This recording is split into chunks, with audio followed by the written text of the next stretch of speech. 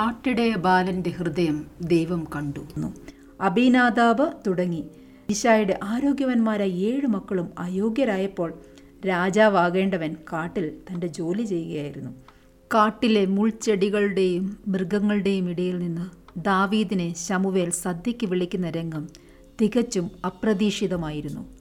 ദൈവത്തിന് തെറ്റുപറ്റുകയില്ല എന്ന വിശ്വാസമാണ് നിന്റെ പുത്രന്മാർ എല്ലാവരുമായോ എന്ന ശമൂവേലിൻ്റെ ചോദ്യത്തിൻ്റെ പിന്നിലെ പ്രേരകശക്തി. ഇനി ഉള്ളതിൽ ഇളയവനുണ്ട്, അവൻ ആടുകളെ മേയ്ക്കുകയാകുന്നു എന്നായിരുന്നു ഈശായുടെ മറുപടി.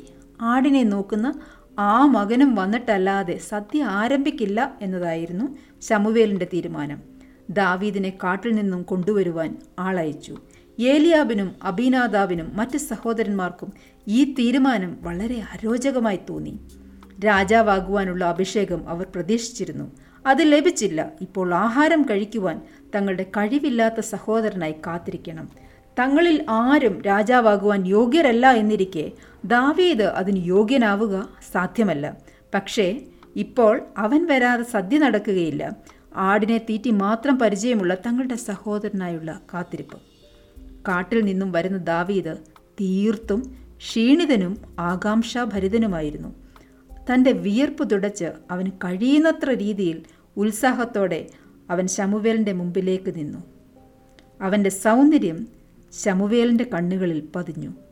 ഒപ്പം അവനെ അഭിഷേകം ചെയ്യാനുള്ള ദൈവിക നിർദ്ദേശം ശമൂവേലിൻ്റെ കാതുകളിൽ എത്തി. പിന്നെ താമസിച്ചില്ല.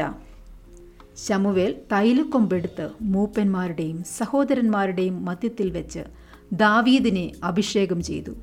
യഹോവയുടെ ആത്മാവ് അന്നു മുതൽ ദാവീദിൻ്റെ മേൽ വന്നു.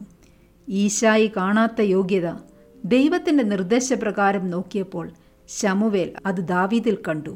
ദൈവം ഒരു വ്യക്തിയെ ഉയർത്തുവാൻ തീരുമാനിച്ചാൽ അതിന് യാതൊന്നും തടസ്സമാവില്ല.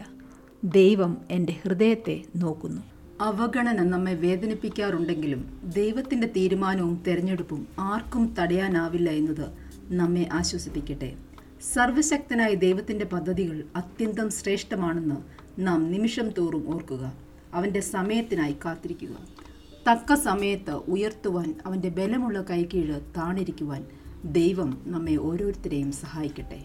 ഞങ്ങളെ വിളിക്കുവാൻ ആഗ്രഹിക്കുന്നുവെങ്കിൽ 09880221957 എന്ന നമ്പർ ഉപയോഗിക്കുക.